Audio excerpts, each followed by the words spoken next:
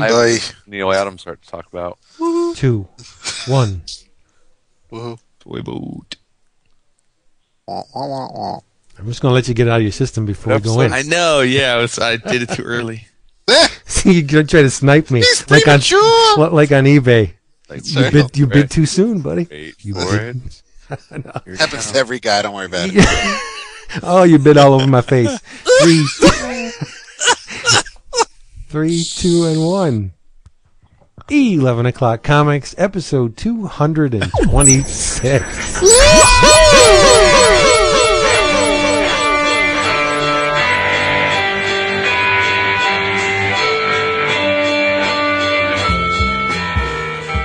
Wow, you're clearing your throat. Whoa. That was strong. That was strong. Proud of Strong. you. Whee! Proud of you. Jesus. My balls. My balls. Missed y'all. For real, yo?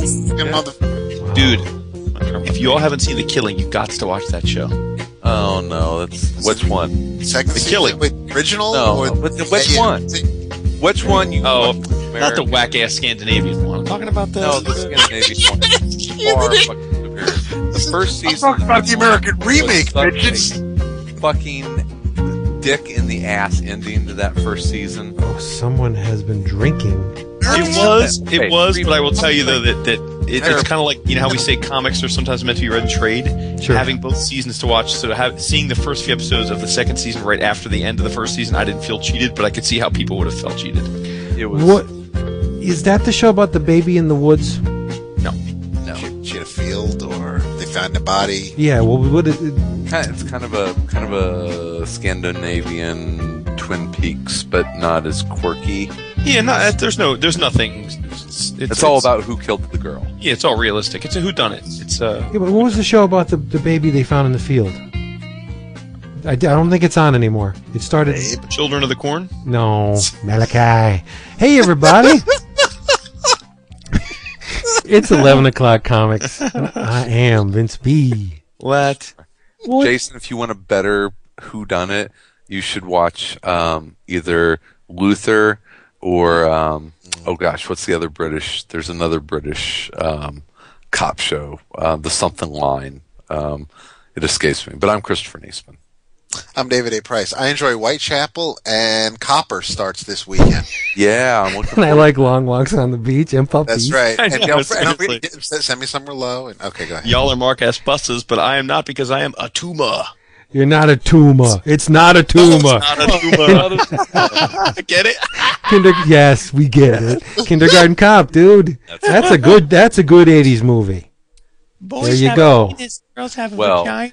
Don't climb the tower, you dumbass, because DCBS has huge, and they sponsor the show, by the way, wombat discounts on your favorite comic books and collectibles like this. Captain Atom, Volume 1, Evolution, by J.T. Kroll. Don't hold that against the book, though. It's pretty good. And drawn by Freddie Williams. It's amazingly gorgeous. Have you all seen Captain Atom? I've you read guys- it's coming out. Of It's course, yeah, so pretty much. good. It's the bomb, dude. 52, yeah. For it's $14.99 cover price. You can get it for $7.49. Do the math. That's 50% off. That's half. You can get the first trade of The Fairest. It's called Wide Awake. Cover price $14.99. Your price $7.49. What the hell's going on here? It's a trend. 50% off, right? Let's find something else here. Yes, We have the Forbidden Worlds Archives hardcover, Volume 1. Special discount on this. The cover price is $49.99, $24.99. You get it for half off. It's insane. And Green Lantern of Sector 2814 trade paperback by Len Wein, Dave Gibbons, and various. Wow. The cover price is $16.99, 1 penny away from $17. You can bring it home for $8.49. Again, half off. I seem to have focused on DC this week, didn't I? That's okay. They need some love. So, DCBService.com. Especially Well, you can bring a whole, especially fucked up today. Especially when you can bring a whole bunch of DC home for not a lot of money. DCBService.com. And if you're a first-time customer, David, what's the code? EOC 8. What? EOC8 will get you an extra 8% off your already massively discounted order. Wombo. Check them out. They're good. They're so good. DCBService.com. Go. Vincent, Yes, my friend. what are you drinking tonight? Oh snap! I'm jumping right into it, baby. Extra You got a lot of gold stuff. lager. Extra gold lager. Extra gold from who? That Coors thing. Oh, you're drinking the Yeah. banquet beer. That's what it is. I got about 14 of them left, so I will be drinking the banquet beer for the next 2 or 3 episodes. That would last me until tomorrow. Wood, how about you, sir? I'm drinking some Leinenkugel's Summer Shandy. Really? Drinking from the Northwoods, huh? Oh, this is a Paul Ryan thing, isn't it? Who's it? Oh, okay. No, wait, huh? Pardon? Wait, excuse me? Wow. No, it is not. It's Wisconsin beer. Okay, it's completely coincidental. I'm joking. All right. Trying to get some Yeah, politics. but see, in my all our drink listeners are roll going to assume that I'm a Ryan supporter because I'm a Republican, and I don't want that on the record because it's not true. Yes. Yeah. Yeah. I don't see how you could be. Seriously. Oh, Yeah, it's okay. yeah. I'm not going to get into it. We're talking about comics tonight. I'm telling you, Ron Steer Paul away is going to swing in from the cheap seats on a rope, and he's just going to go, I'm here, bitches. Now's his time. It's got to happen. Oh, it was nice. It was nice for Romney to hand it over so early, so we don't have to worry about it. David, how about you? I'm double fisting it. Actually, I have. Ooh. She said, She always does. I'm having some Yingling traditional lager, That woman does not yeah. take a fist. I'm sorry. and no, she doesn't. Well, "Oh, just jeez, no, not well. And I oh, am. jeez, wow." And as a toast later, some Maker's 46. Wow. I Check like it. your style. I like your style. Guy gets a promotion, he moves on up like George Jefferson. I'm telling you. Let's hope not in the same manner. Hey, Yeah. moment of silence. Yeah, we're gonna have a. We had a moment of silence for last week for Sherman. It'll be a very short episode if we do moments of silence. Sherman's tripping his balls off. Mine is a drink roll call as well as a thank you. Last weekend, I went to Wizard World Chicago, which That's I'll- right. a little bit more in the episode. Had some good times there, saw some good friends, spent not nearly enough time with a few people that I only get to see a couple times a year. But I'll give you the rundown a little bit later. But our good buddy Andy Tom came up from Fort Wayne, and he had been out on a vacation to Montana. Yes. And brought back some Madison River Brewing Company, their Salmon Fly Honey Rye. Now, apparently this is either the same brewer or the same area that does Moose Drool, which is one of those beers. Moose Knuckle? You are so selling me on it. That a lot of people talk about and kind of get some notoriety around the country, but it's the Salmon Fly Honey Rye that is, I guess, the people out there that know their business really swear by. It's kind of like I've talked about the Spotted Cow, but the people in like southern Wisconsin really know that the Fat Squirrel is really the good beer. They're nut brown. But anyway, the Salmon Fly Honey Rye is exactly what it says it is. It is a honey rye beer, and it is incredibly refreshing and drinkable. There's a touch of sweetness to it, but it's got just enough hop to give it some freshness to it. It is a absolutely delicious beer. So big ups and thank you to our buddy Andy Tom, who also dropped some awesome other nuggets on me that I will talk about later, including one that Vince is going to end up hating us all for. So he went to Montana. Did he bring you back some dental floss? Why would he bring me back down? Because that's where they make that's where they grow the dental floss, up in Montana. The only reason why I say that is because I got an email today from the iTunes. All of the Frank Zappa catalog, well, not all of it. Most of the Frank Zappa catalog is now available on iTunes. I thought about you. Is that nuts? That is nuts. It took longer than the Beatles to get the Zappa catalog up there. That's just like Well, I weird. can't imagine it was his high priority. Stop. They always save the best for last. That's what I was waiting for. Well, Metallica? Yeah. Yes, sir. All right. And I had to remind myself that I was a jerk and did not wish you a happy birthday last week. So, Who? Happy belated birthday. You weren't on last week. I wasn't on last week. Right, so that's how could you wish me a happy birthday? I still I should have made a point of wishing you a happy birthday. We were dealing with some work. By the way, speaking of Andy Tom, mad props to him thanks to him, I am now the proud owner of the Madman oversized collection. You're stealing my thunder, bitch. What? Wow. What do you mean? He gave you that? No, he didn't give it to me. No, Chris. No, Chris didn't give it to me. No, not you. Follow the trains. No, Chris. No, Andy, dude. See, I'm saying. So, Vince, you don't know what we're talking about? I don't know what you're talking about. What? How do I know? Oh, I don't want to steal Chris's thunder further. I assumed that this was not new news. I don't know. Let's get into it. Why don't you guys just take it off? Because the suspense is just like freaking killing me. Well, Chris was already. Go do your thing, Chris. Oh, he's gone. Shit. What? No, he He's isn't really. gonna be as mad as a fucking hornet. Oh, that's He hilarious. gets back. I see him. He's gone. Trust me. He's gone. No, I see him. You see him, but he's not in the conference. Oh. Homie, He could talk as loud as he wants. We're not going to hear him. Hang on. Sorry about that. Was that self-inflicted?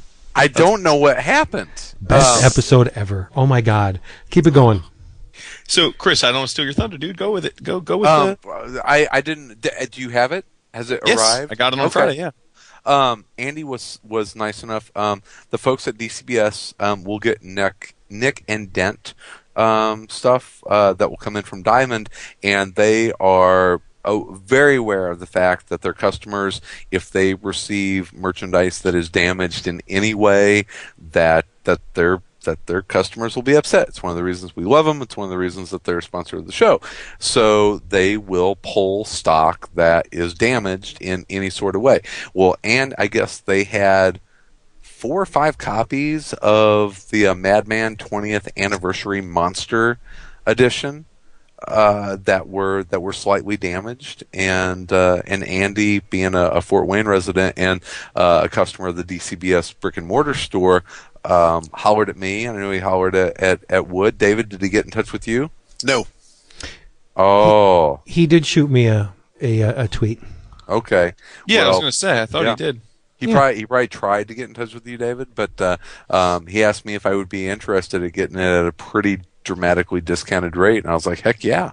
And so he hauled it that and an awesome Love and Rockets hardcover all the way up to Chicago for me. Which one?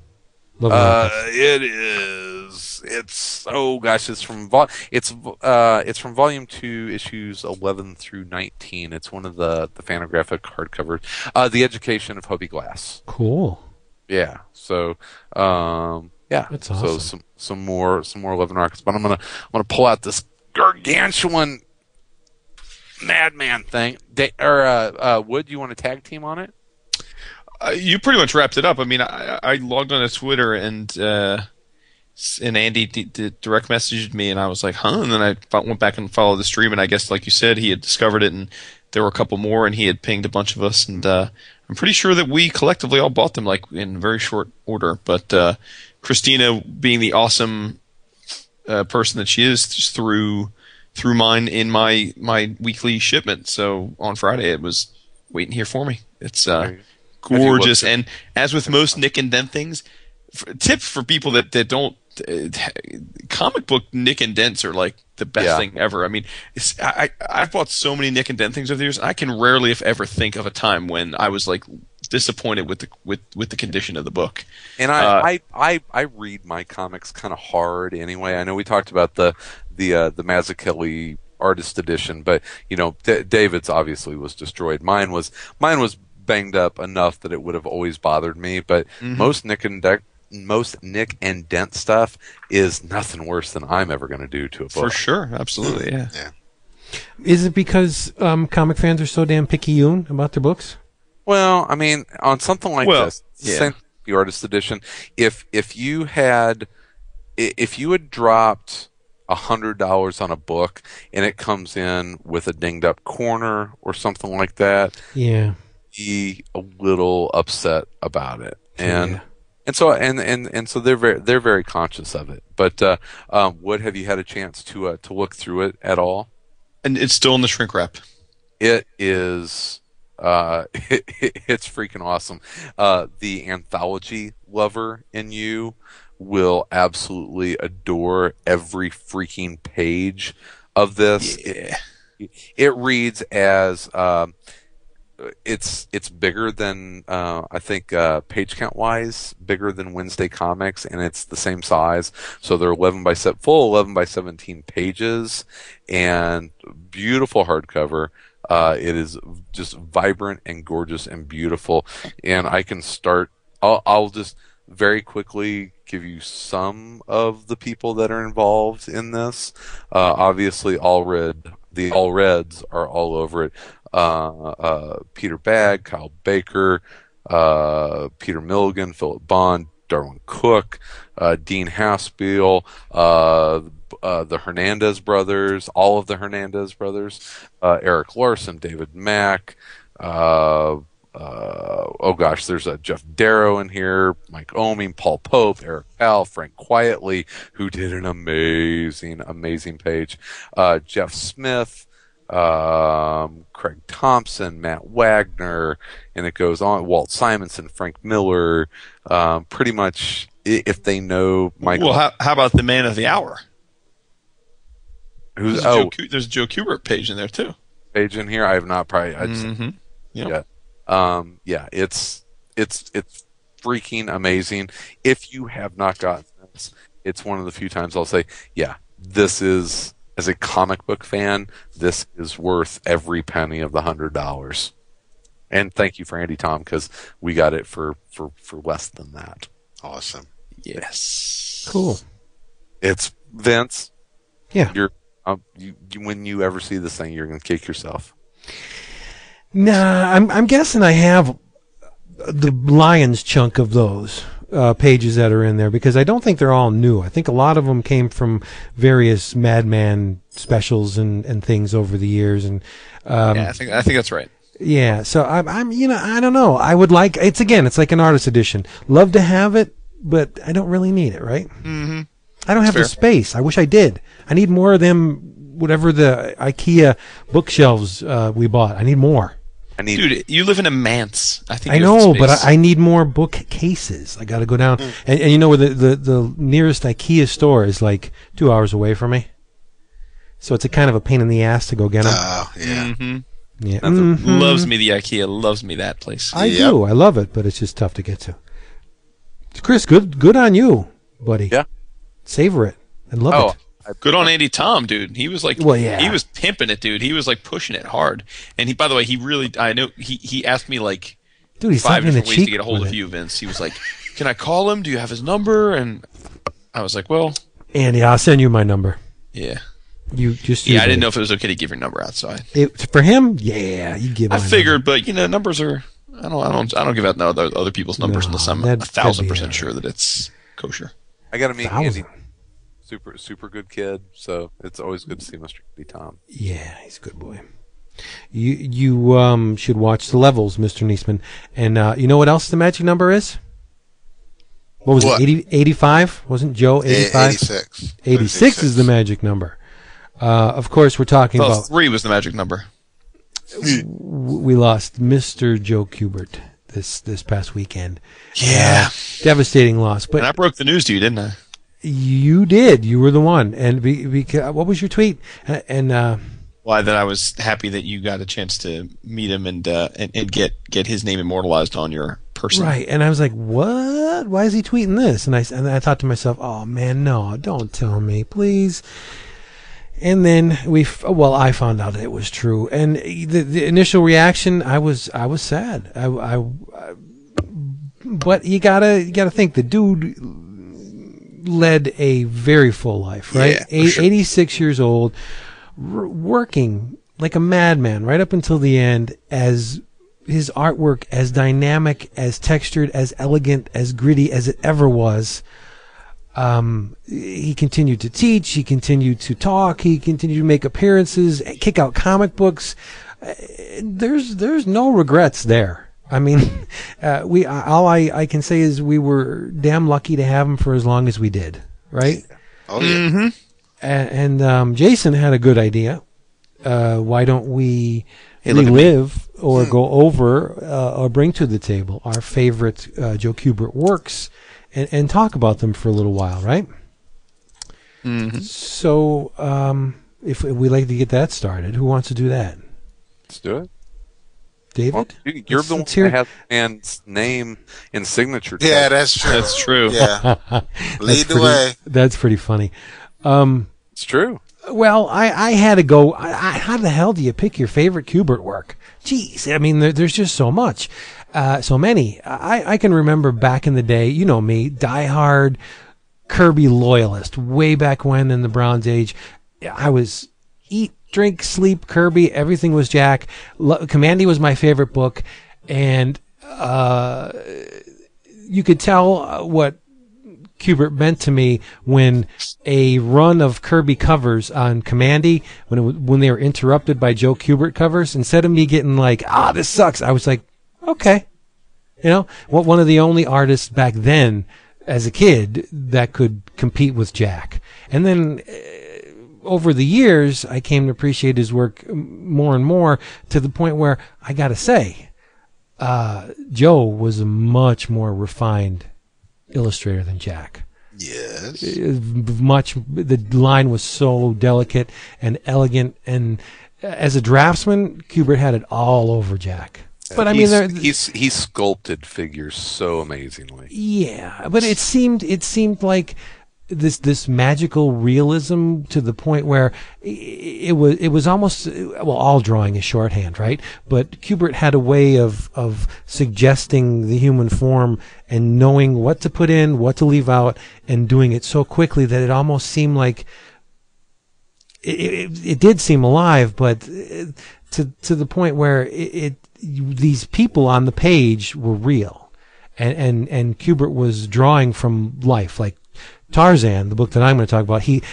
When I first was exposed to Tarzan, I was like, I couldn't shake the feeling that this guy was sitting somewhere in the African jungle with a board on his lap, just drawing these things as he saw them, because they were so damn real. How does a person intuit the African jungle? I mean, yeah, you can research it, okay, and you can research the period, the costumes, and the hairstyles back then, and in the late 1800s, and just like the jungle, the animals. The ships, just everything, and then bring it to a cohesive whole and convince someone that they're reading a story that takes place in this period. Joe had it over everyone in that respect, right? And he could flip-flop between World War II, World War I. He could jump to, the 1800s or like Hawkman, bring it to a totally different planet. Thanagar, the man was incredible. And my first exposure to his work was the giant, Marvel called them treasury editions, DC called them limited collector's edition of Tarzan of the Apes. And what this thing does is it reprints Joe's first 4 issues on Tarzan, 207 to 210, nice. Which was April to July 1972. DC picked up the numbering from the Gold Key Dell run of Tarzan. And the cool thing about it is, and I tweeted this and nobody had an answer for me, the distinctive logo type for Tarzan, you've seen it, with the bulbulous A and the R with the little loopy-doop on it and the skewed Z, just how the Tarzan logo. That was taken from the Syndicate, the comic strip, the weekly comic strip, right?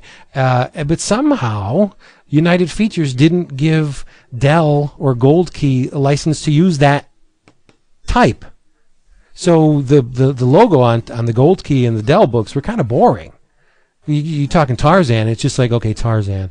But DC, for whatever reason, were granted license to use the distinctive Tarzan logo type. And I mean, I think that's never discount typography, especially when you're trying to sell stuff. I mean, Gaspar Saladino was a master of it, and this logo is just perfect for Tarzan. And DC got it, and I think it did a huge service for them selling books because it's so damn distinctive. It's powerful. But anyway, I went off on a tangent. So this reprints 4 issues of Joe's initial Tarzan run, and I always thought it was complete. It says right on the cover here, a complete novel, The Origin of Tarzan of the Apes, but it's not.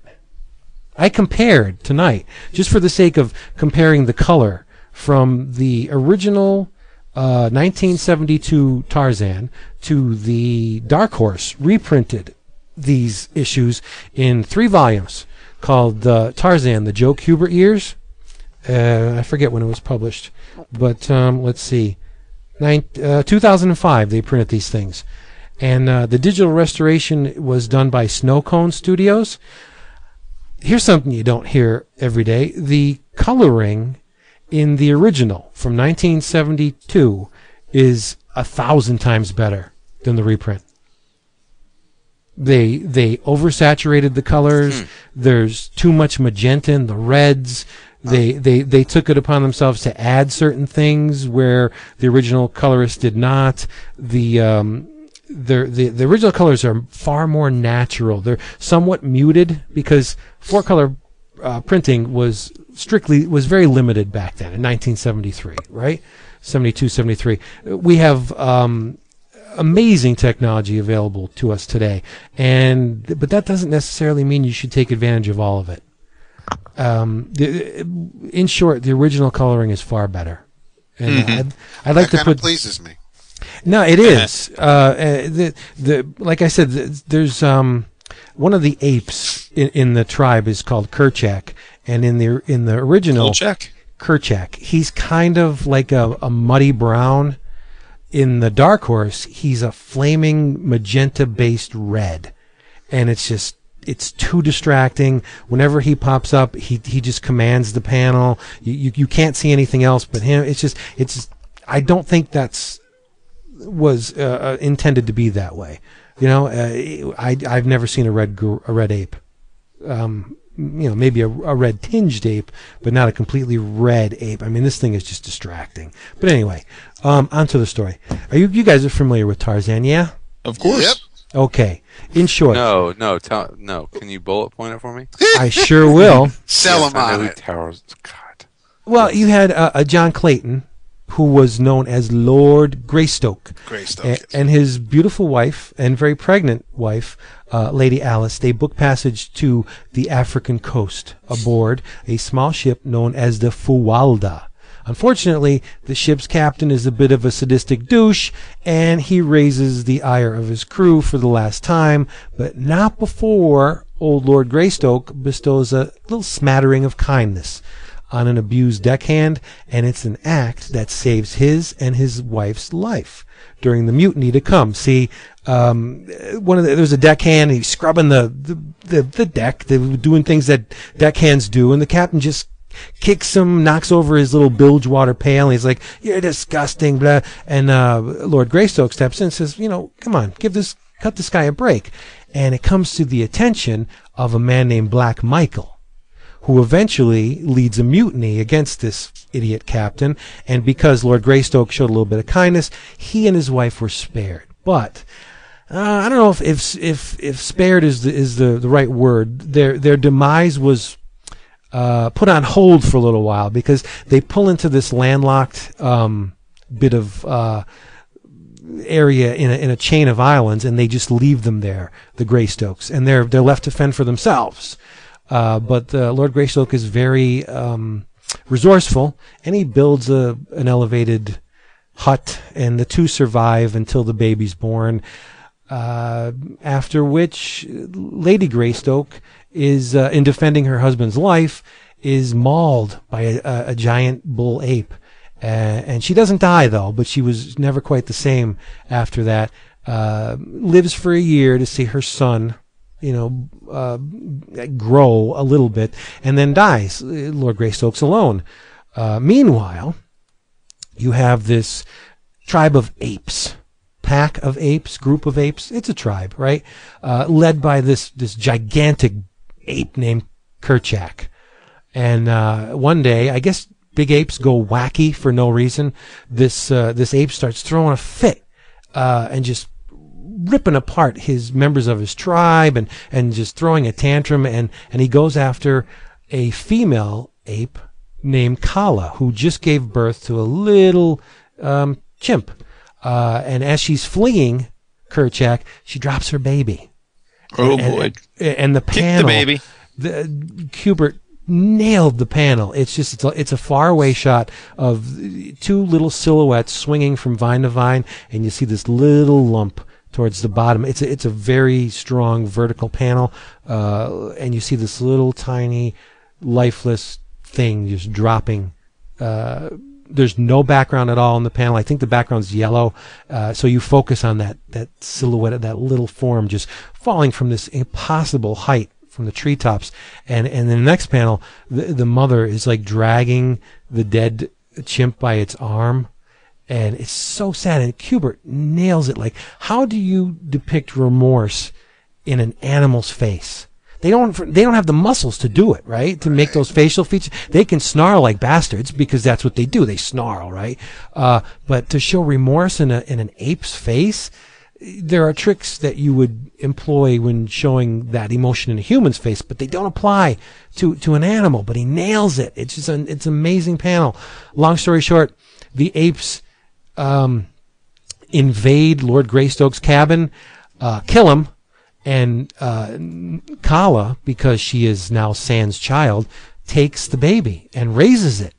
And this human baby becomes Tarzan of the Apes. And you know what Tarzan stands for? The name Tarzan in ape language? No. Means white skin. Yes! Is it really? Oh, okay. Yep. Yeah. Okay. Yeah. Cool. Means white skin. And these 4 issues are nothing short of Tarzan's ascendancy. He slowly increases in stature among his tribe. He increases in intelligence, and he climbs the Homo sapiens social ladder. And at the end of these 4 issues, he goes from being a baby raised by apes to a man in a 3-piece suit in London. See, now, not to get off track, and I know whenever I think of Tarzan, and I know the comic strip, I know Kubert, I know that there've been, I picture Tarzan a certain way, and Joe's version is definitely up there, but whether it's fortunately or unfortunately, I remember the Marvel Treasury Edition adaptation of Greystoke, Legend of Tarzan. Was it Christopher Lambert as Tarzan? Oh, you're going down. Yeah, you're going a little bit. And I think the adaptation was by Dan Spiegel. And I think that's why I know Tarzan stands for, because it was either in the adaptation or maybe it was just referenced in the movie. I don't. But that's whenever someone says Tarzan, I picture the cover of that Treasury Edition, and then I think about Joe's version. But it's...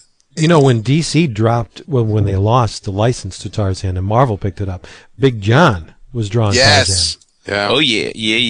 You can't beat that, huh? But you know it. I think it's all the initial exposure. I mean, for me, Joe Kubert is a definitive Tarzan artist. For Joe Kubert, Hal Foster was the definitive Tarzan I was going to artist. say, Some people say Russ Manning. IDW has their artist edition coming out, and it's Tarzan for a reason for Kubert. It's kind of like a natural progression to go from Foster to Kubert it really does, I think, fit the character to have that progression in these great artists and someone has their version of Tarzan and I wish it wasn't Gray Morrow. Who the hell? Somebody was drawing the newspaper strip within the past few years, and it'll come to me before the end of the episode, I'm sure. But it was Gray Morrow drew the newspaper strip. He did, and I think they were. So they weren't new; they were reprinting it because I remember. I don't know if I was down south at Dad's, but somebody was reprinting the old Tarzan strips, and it was Gray Morrow, and obviously, Yeah, he drew it for I think 3 or 4 years. Okay, yeah, all right. Yeah. Those are but sort of ones that reprinted. Just take a look at all that Tarzan accomplishes in 4 issues. Right? He overcomes every single handicap. Nature, fate, whatever you want to call it, throws at him. He's slower and less muscular than his ape brothers and sisters. He's ostracized because of the way he looked and the way he acts. He doesn't have hair. He's white. The apes ostracize him. This crazy Kala brings in this goofy looking white deformed baby, and he's supposed to fit in with the rest of the tribe.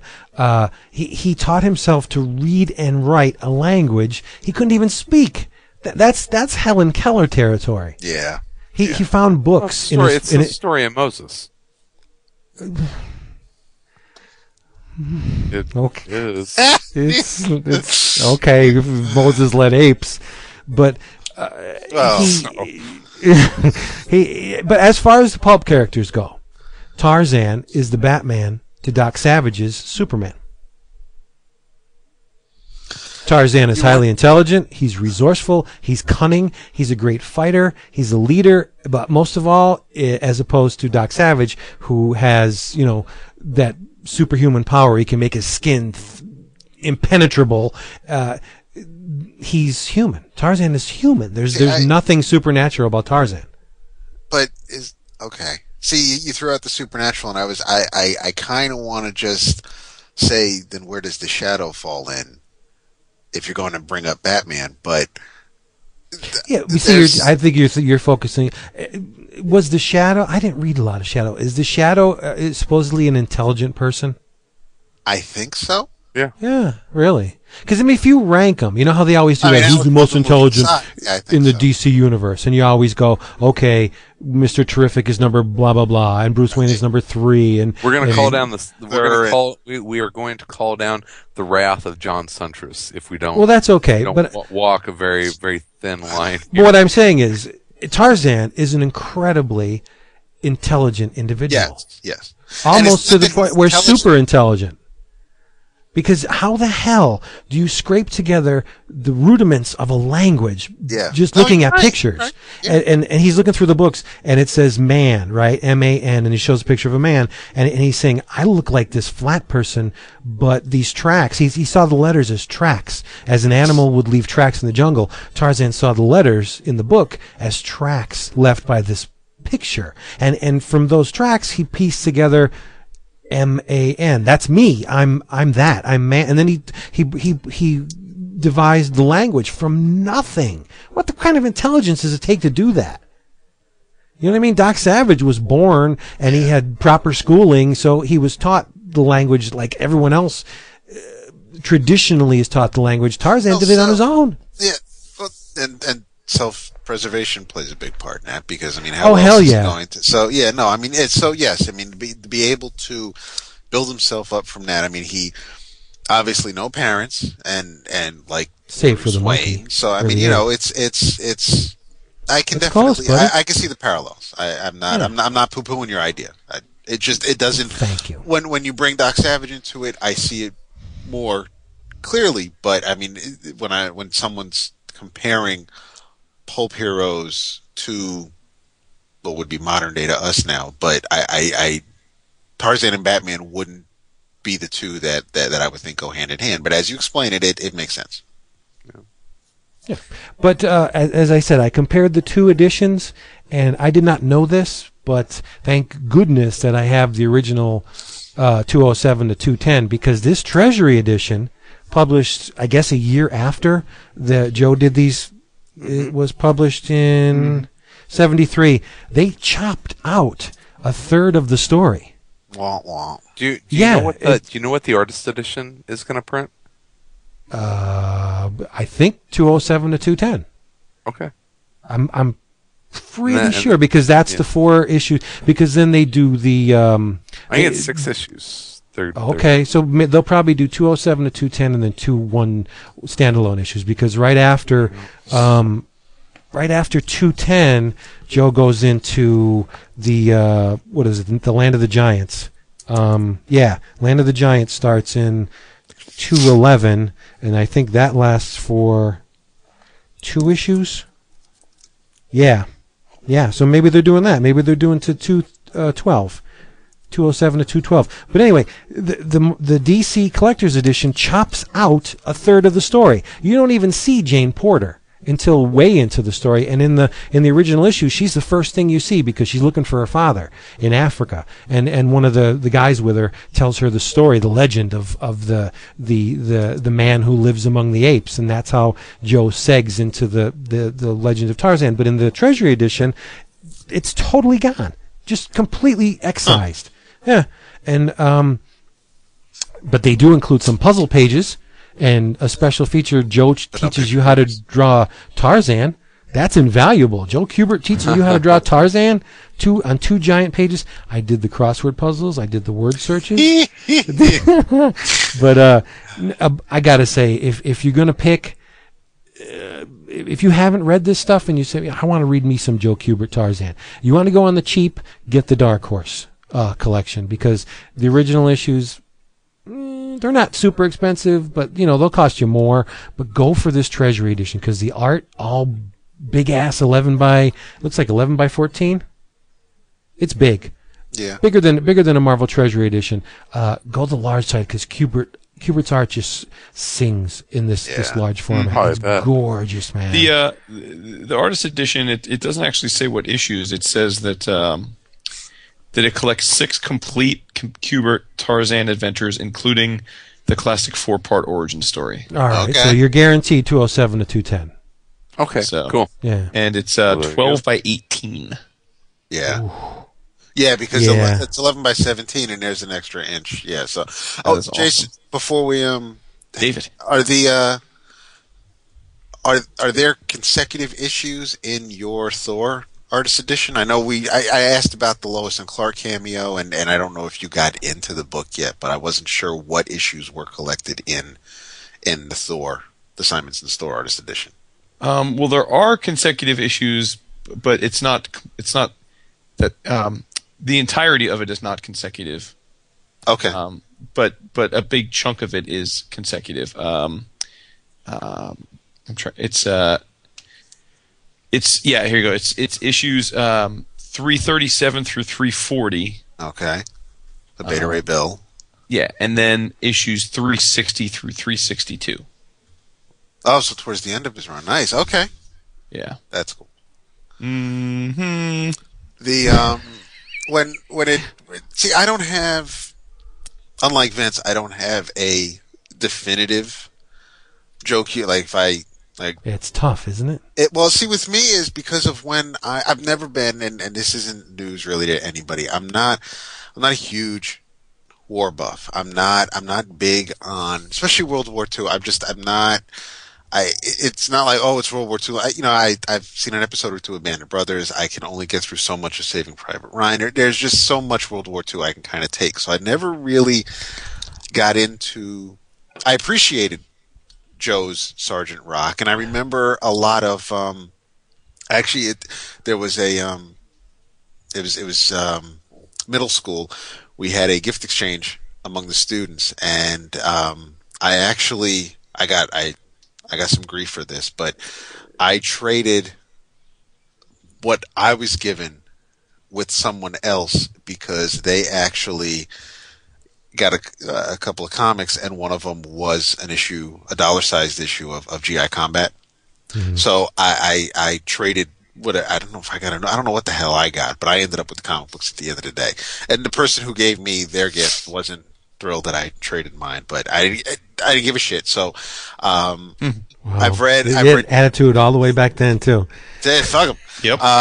Nice. So I mean, I know, Joe's done the war stuff, but with me, when I think of Joe Kubert, there isn't one particular story. There are covers here and there, and there are characters I associate with Kubert. I associate Starman. I associate Hawkman. I remember his. I mean, Justice League of America issue 200 was a jam piece. You had Gil Kane, you had Kurt Swan, you had Dick Dillon, you had a whole bunch of artists in this book, and you had the Hawkman story with art by Joe. And so I remember that. There are things that I remember Ragman. so vividly. Oh yeah, definitely Ragman, and that so fit his style. And I recently read you Gangster, so I mean, it's his art that it's not so much my favorite Joe Kubert story or the character I associate with him. It really is just. You've talked about Tarzan. We mentioned World War II. I talked about the superhero stuff just now. I mean, like Chris said before, he really. It's not like he's. Well, Homeboy was at it for 60 years. So. He started when he was 14. So I mean, it's been over 70 years. He was doing it. So I mean, there really isn't any sort of genre he touched on. I mean, you could think of Jim Starlin, and you kind of just think of the cosmic stuff. You could think of, you think of. Well, I was going to say John Buscema, but I mean, you could either think of Conan or like the Avengers, depending on when you grew up. But there are just so many. Some artists are just kind of pigeonholed, I'll say. But really, he made it look like whether Hawkman was standing there just hanging out with the rest of the Justice League, it worked. You didn't feel like that's like I talked about Justice a couple weeks ago, and how some of Ross's stuff could look a little stiff and kind of posery, even though things might have looked, the physics were there and it kind of looked realistic, but it still looked. But whether Joe's drawing a pirate on a ship in a Tarzan comic, or a bunch of guys hanging out on the Justice League satellite, it just. He made it work, how about the damn Heroes World catalog? Remember the Heroes World catalog? They back in the 70s, they didn't have the. Am I all shitty? No, you're good. No, you're great. Oh, they didn't have the technology to reprint photographs accurately in 4-color process. Not a whole bunch of them anyway. So what they did was they had Joe and members from the Kubert School draw product. Drawings like for the Mego heroes and the Mego cars and the Spider-Man web shooter with the dart on it and those goofy Marvel shields that they sold that shot the dart out of the center of them and posters and books and they would draw product placement little illustrations, and that was the entire catalog. And I must have gone through that thing for weeks when I got it, and it was all Joe Kubert drawings. And and you just mentioned the school, and I remember so many going way back. I mean, doesn't matter what issue. Hang on. Okay, there you go. He's back. It doesn't matter how far back I go in my collection to read a comic, I'm going to find an ad for the Joe Kubert School somewhere that he drew, telling you. And then right. it blew my mind when they finally had the correspondence courses, and I never got the inking assignment, but I always wanted to, and I just over the years. Give you the book. Oh, thank you. Over the years, I just I remember those ads, so I'm a fan of the man's art.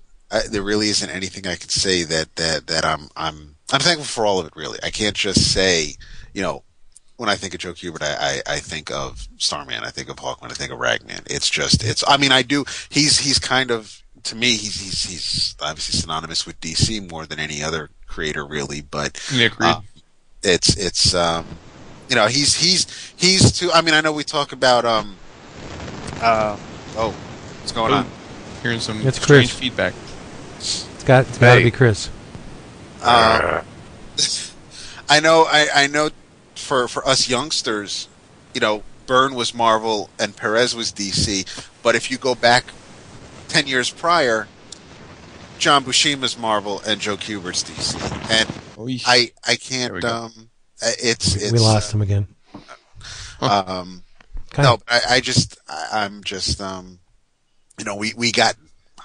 very, very happy that. Sitting next to Vince, who was sitting next to Andy Tom, who was sitting next to Roland, where we got to see Joe take some questions, but more importantly, just whip out a Night Owl sketch Yeah. I mean, a full blown. It was pen and ink and done, and it was just, and it's just, yeah, you know. So he's answering questions about the school and his career and this, that, and the other, and the kids, and by the way, here's Night Owl, and we got to see it happen, and Vince got to shake his hand, and more. But it was just, it's one of those things where. The best part, and I'm sorry if I'm stepping on you, because you were talking about him drawing. I don't want to lose the moment. The best part about it for me was as the person taking and fielding the questions, who was a Kubert school, either currently in the Kubert school, or he was a graduate. It's an alum, yep. Okay. He was fielding questions from the audience, and Joe was drawing so intently, he wouldn't even hear them half the time. Yeah. He was so focused on the drawing and just laying it down, and we can see everything he was doing because it was projected on an overhead. Is at the beginning we're like, all right, he's drawn Hawkman, he's drawn this, he's drawn, and we didn't, and then he ends up putting it all together. The pieces all fall into place, and we're like, ain't that some shit? And it was seriously, it was a sight. It's one of those classes that you really can't describe to anybody. It was a sight to behold, and it's not like, I mean, obviously his work, his work ethic is just, I mean, I know I may bitch about, fourth issue, okay, we got to fill in now, and here's a dude who just, you know, back then it was a job. If I don't put the work in, I'm not getting paid. So he put the work in, and hopefully, you know, with the school and his kids, you know, that work ethic has been instilled with future generation. But I mean, he obviously isn't gone, because we have so many comics to read that he worked on, but he has his boys, he has Andy and Adam, and he still has the school. So he's not gone. Right. We got to get the Christopher back. Okay. There he is. I don't know what's going on, buddy. You sound fuzzy. You be fuzzy, yes. Vince.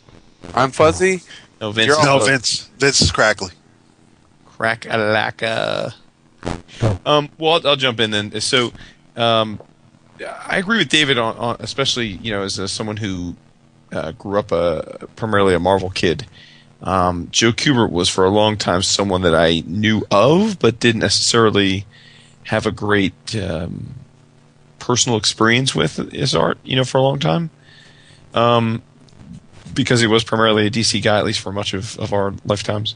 But as I got older and I started, you know, branching out, I definitely it was hard not to, once you see his work, to take notice and then want to see more of it. I mean, if I had to pick a definitive work, it's difficult. I mean, well, first of all, I think if I'm being fair, or if anyone's being fair, I mean, it's hard not to say his definitive work isn't Sergeant Rock, just because, I mean, the dude did it for 30 years.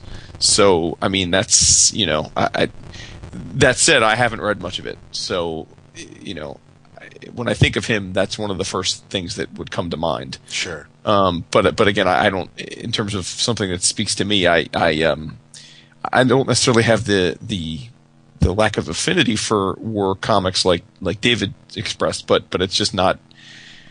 It's just something I have yet to experience in great detail. I mean, I've read some Sergeant Rock over the years, but nothing, you know, not in any kind of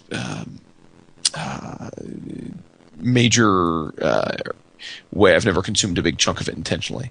I would say that if I had to pick something of his, it would probably be one of his more recent works, simply because I've been like looking for them and am was more aware of them at the time that they were coming out. And so I would say either Jew Gangster or and I may be saying this wrong because I don't know that I've ever heard it said out loud, but Dong Jai, which is the Vietnam, the Vietnam, right?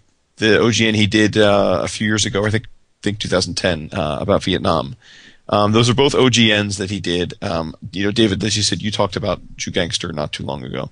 But you know, I think those works to me are impeccable, and the fact that he was in his you know, well, late 70s in one case and early 80s in the other, and he was able to do these works, and you could line these books up against a lot of people making a decent living in this business today, and you damn sure couldn't tell that it was by a man that was 50 years their senior, which is pretty ridiculous. I mean, there aren't too many.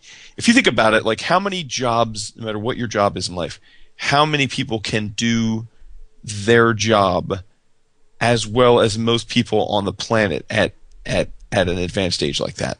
Yeah. You know, lawyer, doctor, cop, you know, judge, whatever you're going to be, right? Whatever you want to pick. When you're in your late 70s, early 80s, the idea that you could do that job as well as you did it at an early stage of your life, or as well as many people that are much younger than you doing the job is almost impossible. And yet I think Kubert pulled that off. I think he did that. And I think he's almost unique in that respect, because I mean, as in terms of the greats, because Jack was nowhere near the artist he was in his last couple of years. Eisner, a shadow. Joe, pretty much, consistent. Didn't miss a beat right up until the end. His style is distinct. I mean, he's one of the first signatures I remember recognizing. Just that the way he signed the Kubert part of Joe Kubert. But no, I mean, he was consistent in all the years I've been reading his books. Yeah. And the thing too about these two works is not only are they self-contained, but they're written and drawn by Joe.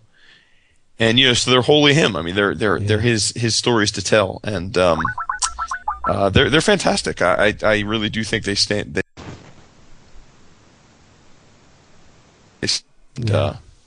So I highly recommend them. They're both readily available, still in print.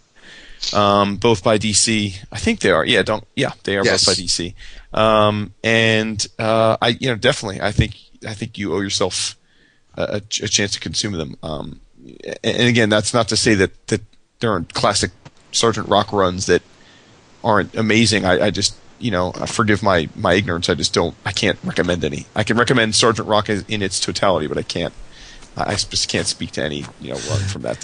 It's funny. What I remember when I think about Sergeant Rock, I think of that 3-panel ad of the action figures where you never even saw the action figures. You just see Sergeant Rock walking in the desert, the shot hitting the ground next to him, and then him raising his arm as into charge. And that's to me that seems to sum up my whole Sergeant Rock reading experience, because there aren't too many. It's like Haunted Tank. There aren't too many stories that I can recall that I've read of Sergeant Rock.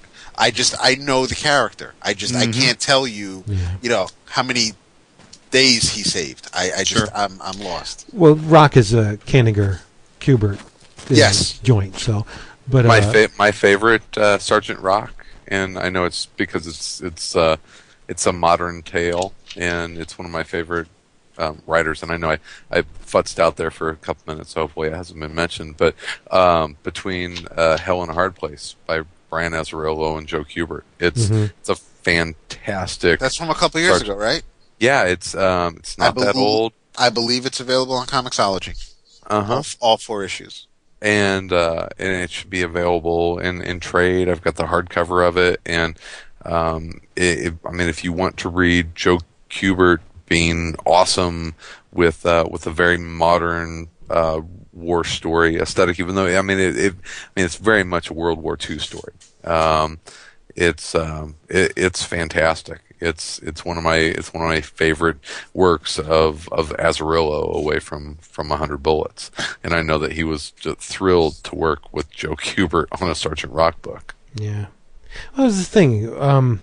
It's so ironic that Joe, who was a pacifist, made a name for himself drawing war.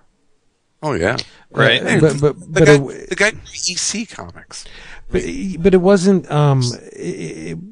They didn't. That was the thing about the Kanigher Kubert war books. They didn't glamorize war. It was always like, this is not something you want to do, guys.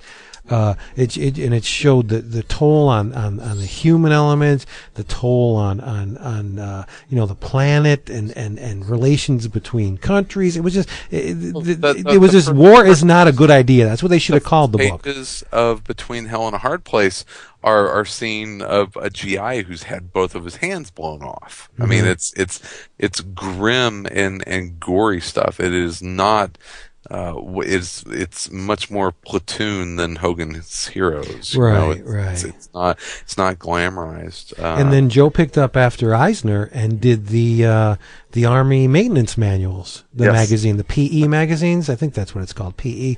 Joe did a string of those. Like, here's how to clean your gun properly. Here's how to maintain a Jeep's engine. Here's how to change a tire. And Eisner's PS.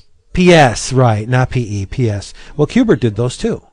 For a long time. Like into the 2000s, I think. Yeah. Yep. It was I have a bunch of PDFs, and they're just so nice to look at. I mean, I have no interest in, attaching a scope to my M16 or whatever, but watching Joe draw it, it's just awesome. Sure. Sorry, go ahead. Oh, I was going to say a couple of my favorite Kubert, one a memory, and the other just something that everyone needs to track down and watch. And this is because we lost Moebius this year as well. Have you all ever seen? I don't know what TV show it was. I think it may have been French, where they had Joe Kubert, Neal Adams, and Moebius in the same place doing a big jam piece on like this huge piece of paper, this like wall-sized piece of paper, doing a jam piece where they would just kind of like take turns adding to this huge drawing. It's on our forum. Okay. Yeah, it is in the Kubert thread, yeah. Mm-hmm. My God, watch that, and you will see just the absolute brilliance of all three of those men and how different their styles were.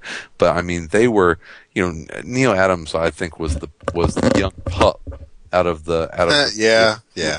He was like 10 whenever they yeah. And it's, tell me if you have, but I know we can talk about a slew of creators. We could talk about Byrne, we could talk about Adams, we could talk about Frank Miller. We could talk about so many creators where somebody we know, if not one of us, might have been rubbed the wrong way by that creator. Have you heard anybody ever say a bad word about Joe Kubert? No, never. That's a great point. Yeah, it's like he and Archie Goodwin. Yeah, seriously, yeah. Yeah, no one ever said a bad word of him, and that's I never got the pleasure to meet him, and I really regret that. Which I tweeted today that I should have made the time and made a point of meeting him at C2E2 this year, but you always think there's going to be another time, and there wasn't. And Vince took that time and had a great moment with one of his. Do you know why I did that? Heroes. Well, you knew the time was probably short. Because I was in a similar occurrence involving Jack. And I could have met Jack Kirby. I didn't get off my fat ass and go to the convention. And I think a year or two later, Jack died. And I said to myself, you know what? I'm not going to let that happen again. No. Yeah, and this is another.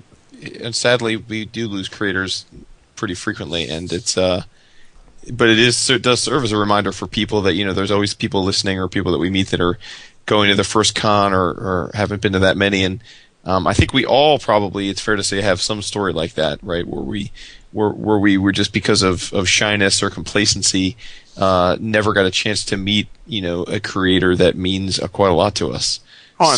We lost Gene Colan and Frank Robbins and now Moebius and Joe Kubert in a pretty short amount of time, and John Severin, how can I forget him? And there's a few of those folks out there that were doing comics in the 1940s and 50s that if they weren't working in the industry, we wouldn't be sitting here talking. But you know what? And it's not even limited to the greats. I mean, I know we often think like, oh, these guys are the olderdom, but I mean, think about it. I mean, look, we're this talk about the eeriness of the date. I mean, a guy like Ringo, right? I mean, how often do people love?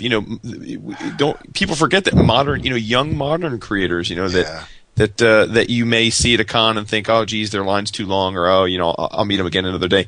You might not get a chance. You might not. I mean.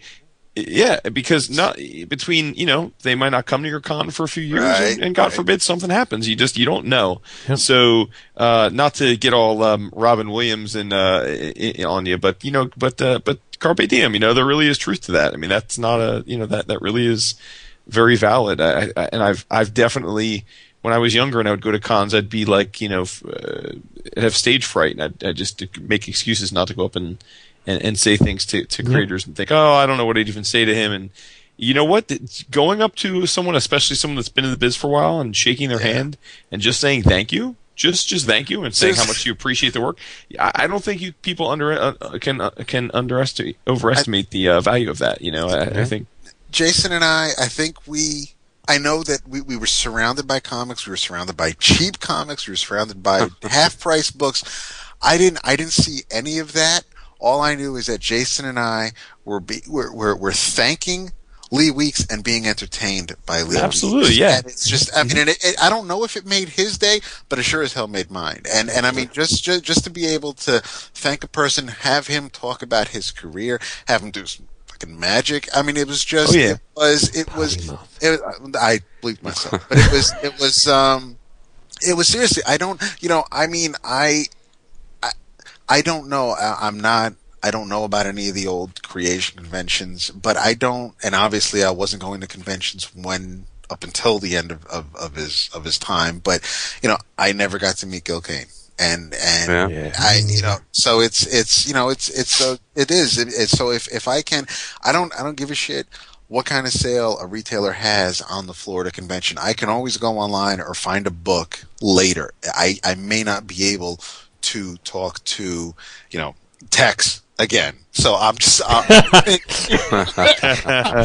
to take the minute and say that. I mean, I know we could talk to him on Twitter any time of the day, but I'm always going to say hi to Mahmoud. I'm always going. Oh, yeah. Of course, yeah. I mean, if you see Todd McFarlane at a convention, walk up to him and thank him for revitalizing comics. If you see Neal Adams, go up and shake his hand and say thank you for revitalizing Batman with Odyssey, because it was shit. God, yeah, okay. I'm totally serious. How about revitalizing Batman in the 70s? Well, right, there's that too, but it does not compare to Odyssey. No, and again, I know people often are perplexed about what to do with this situation, but perfect example. At New York Comic Con this past year, we were walking around and Chris Claremont had a booth in Artist Alley. Yeah. Now, Claremont, like many people of my age, was one of the definitive comic book writers for me, and that it's been a while since I've vibed on something he's written. But he'll always have a special place in my heart because of the importance of his X-Men run to me. And so now I've heard him interviewed. He doesn't strike me as someone that's these days all that overtly friendly or necessarily like the most gregarious guy. But he literally had no one at his table. I'm walking by, like either heading to meet you guys or do something, probably picking up a sketch from somebody or something. And, he's a writer, not an artist. So it's not like you're going to go up and say, can I get a sketch or kind of draw, but I didn't have any books for him to sign, but I was walking by, I saw him sitting there, and I'd probably seen him at 5 or 6 other cons over the years. And I never really said anything to him. And I'm just like, well, he's sitting right there. I just went up, introduced myself, shook his hand and said, just saw you sitting here. I wanted to come over and say, thanks. I'm sure you've heard it a million times before, but your work, at Marvel, particularly the X-Men, was, definitive for me. It's a lot of the reason I'm a fan today, and just saw you sitting here. I want to say thanks. And he just smiled and said, it's nice to meet you. And that was that, and it's just a moment, right? And he's probably had that happen to him 100,000 times in his career. But for me, it was a chance to say thanks to him, and it didn't hurt. It made me feel good. It hopefully made him feel good for a second. But my point is like, that's, you can do that when you're at cons. Like, you don't have to have like, people get so freaked out, like, what am I going to say to him? You don't need to be, you don't need to make the guy laugh or have some great story or have a giant size #1 for him to sign. You can just say thanks or say appreciate you or it's good to meet you. I mean, it's just, that's all it takes, Now, granted, if you're going up to an artist and you've waited 3 hours in line and you're going to have him do a sketch for you and it's going to take 20 minutes, then I'd probably be ready to talk to him for a little bit because it'd be pretty awkward to stand there for 20 minutes in silence while you watch him draw. But if you just want to say thanks, just say thanks. You know? My other Kubert story has nothing to do directly with Joe Kubert. It's more to do with Phil Hester, and it kind of just shows the respect that Kubert had in the industry. I was lucky enough. I was sitting next to Phil in New York a few years ago. I think it was it was a hero thing or something. I was hanging out with Phil, and he had a kid that came up and said, would you have a couple minutes to look at my portfolio? And Phil, being Phil, was like, yeah, absolutely. And and he's flipping through the kids' pages, and I'm sitting there and just kind of watching a pro, how he handles looking at an amateur's portfolio, and it was a really awesome experience to be able to kind of be a fly on the wall and hear what Phil was telling him, and he was going literally panel by panel through these pages, and he's talking to the kid, and he's like, okay, what are you doing now? What's your path? And the kid was a student at the Kubert School, and they start talking about that, and as he goes through it, and his portfolio review goes on, he starts talking about these panels, and paraphrasing, he said, but you are going to the Kubert School, and Joe's going to show you what to do in this instance with these panels, how to tell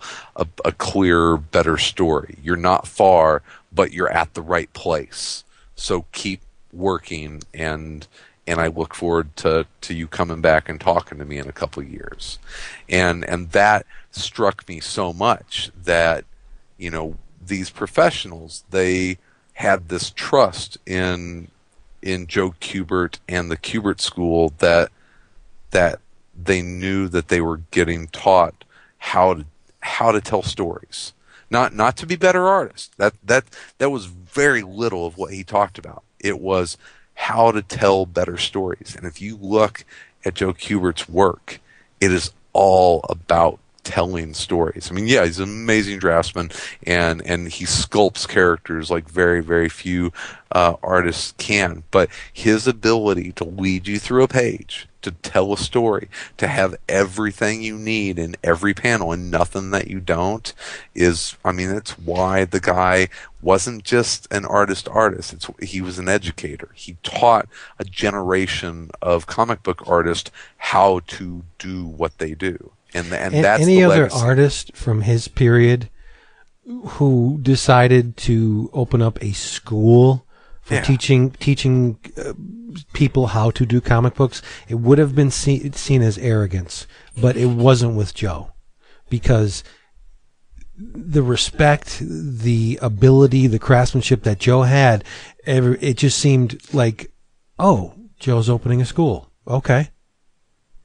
The master's going to pass on his knowledge. There was no like, oh man, can you imagine the arrogance of this guy? He thinks he's so good he can open up a school. Well, Joe was that good, right? So no one even questioned it. It just seemed like the natural thing for Kubert to do. Whereas, if Neal Adams, I love the man, but if he said the Neal Adams School of how to do comics the right way, everybody's, oh boy, here we go. Adams is more known for his studios, so, right? But the continuity studio, they had a look to them, and I'll tell you, sure, pound for pound, the Kubert School produced better artists. Oh, absolutely. Than what we saw. Yeah, well, they weren't all trying to be Joe Kubert, right? Rick Veitch, one of the masters, came out of the Kubert School. Steve Bissett, Tom Yates, Tim Truman. How many others? There's a gazillion. Alan. Kubert, Andy Kubert. Alan went to the Kubert School, didn't he? Who else? Yep. One of my friends, Charlito, Jenny Frison, went to Kubert School. Oh, Jenny did, really? Wow. William Joseph Dunn. Yes, of course. Was it Charlito from Indie Spinner Rack? Was there? Yeah, it's it's Kubert School. That's pedigree. It's nothing to laugh at, or no one would ever snort when at the mention of Joe Kubert teaching anyone how to do comics, because it's obvious the guy knew how to do them. And it's not what I've always loved about the school. It's not easy. It's not, oh, you're drawing comic books. Okay. You have to learn every aspect of the comic making business. So you're going to have a course in lettering. You're going to have a course in coloring, in inking, in layout. So, I mean, if you just want to kind of have I just want a letter, don't go to the school. Yeah, no, son. Because it's like, well, how about Joe? When we saw him, he's like, I got kids coming to me all the time saying, you know what, all I want to do is pencil. And he's like, you can't do that because there are going to be times when nobody wants to hire a penciler and there's jobs available for an inker or a colorist or a letterer. He said, if you don't want a well-rounded vocabulary in comics, you're not coming to my school. And that's he wasn't being like a dick. He was just being flat out. No, we're not going to take you. And it's not. Seriously, that's the kind of that concept goes beyond comics. I wish in this day and age that it used to be for you to be a boss. If you want to be somebody's boss, you have to know every aspect of what they do to do what you do. Nowadays, it's like people just get a title and it's like, I'm in charge of you. I don't have to know what you do. I tell you what to do. And I hate that's why there's no respect in the workplace, because you can't respect someone who waltzes in and has authority over you and they have no friggin' idea what you do. Exactly. So I mean, he's like one of the last of the greats. It's like there aren't too many there. I mean, we're getting to the point now where I think with the four of us where, we kind of have to worry about, I know George Perez had some health scares for a few years, a couple of years ago. I mean, but do we have to start to worry about, Miller and Byrne and Adams, and it's like, we're now working our way in from the generation that preceded the comics that we fell in love with, and now it's gonna be the generation of creators that we loved. It's gonna be the Byrnes and Claremonts and Millers and and Neal Adams, who predates that a little bit, but it's, my gosh, Steve Gerber's already gone, and Ditko's still around. We still have Steve. We still have Steve. Yeah, he's not going anywhere. But you know what? I don't think anybody takes into consideration how, and I don't want this to sound bad, but it's true.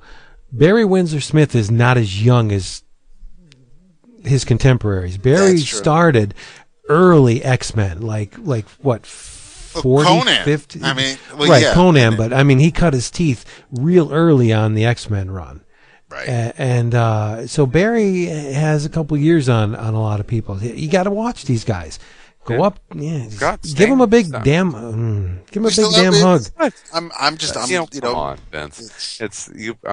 Stan is not that young. Stan's not young. Sal Buscema isn't young. Sal's still a pisser though. Oh yeah, Herb Trimpe. Herb Trimpe. Yeah, there you go. Oh, yeah, Trimpe's definitely not young. Yeah. Yeah. So I think the point is, when you see them, thank them. Yes, thank them. Talk with them. God, I'm so Trimpe's 73, dude. Damn. I'm tall. So excited. I got a Ramona Fraden sketch in New York. Yeah, she's awesome, and she's got to be like what, 90?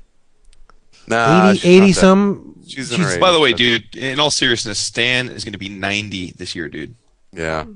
Fucking 90 years old. He's looking pretty frail. I mean, dude, that's old. But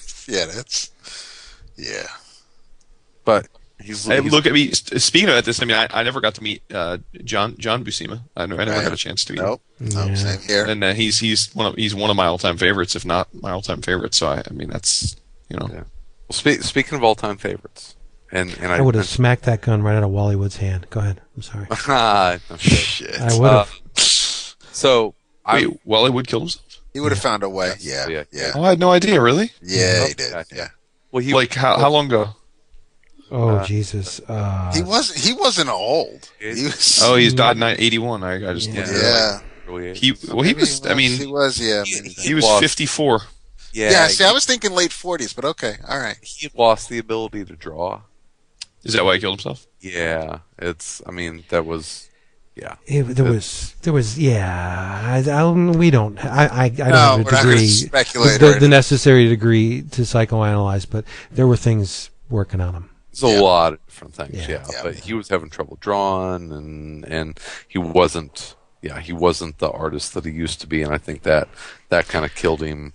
He didn't like where the industry was going, and the tide had turned, and it just I don't know. It's a sad story. There's a couple. There's a couple really good books coming out from IDW and Fantagraphics on Wallywood. Keep your eyes peeled. One of them from IDW is a catalog of an exhibition that I don't know where. It was somewhere in Europe, and it's a big-ass hardcover catalog of just scads of Wallywood artwork. But there's another one coming out from Fantagraphics that has a tale to tell. So keep your eyes peeled for those.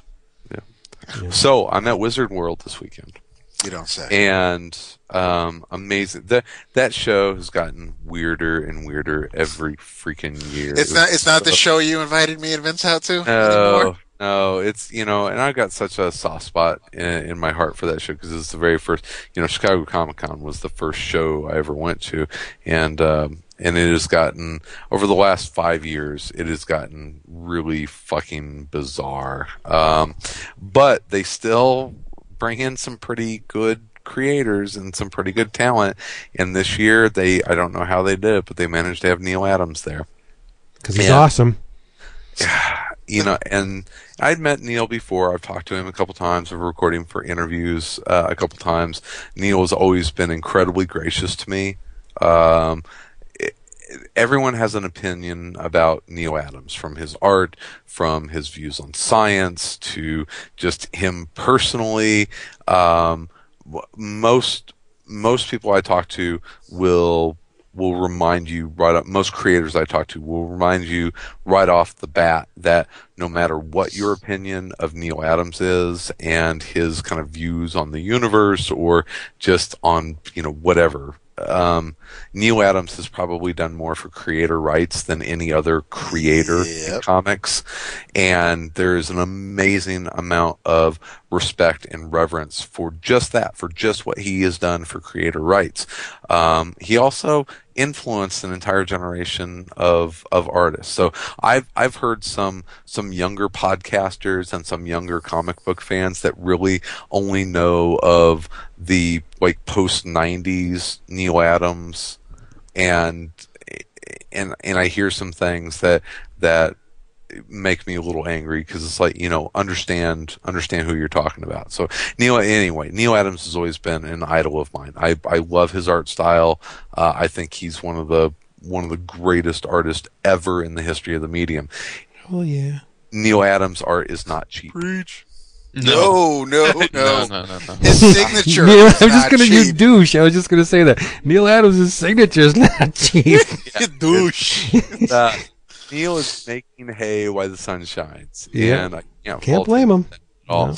Been working on these stupid jam pieces for several years Chris now. is forming the most expensive jam piece ever. Seriously, it's In between him and Sienkiewicz, this one's starting to add up. yeah. That's I was lucky enough, and I sweet talked him, and I'm not going to tell you how much I spent on it. You told But us. you I got a fucking kick-ass Hawkman head sketch on my JLA jam piece this weekend by Neal Adams, and I stare at it, and it probably I walked away and went and did some stuff.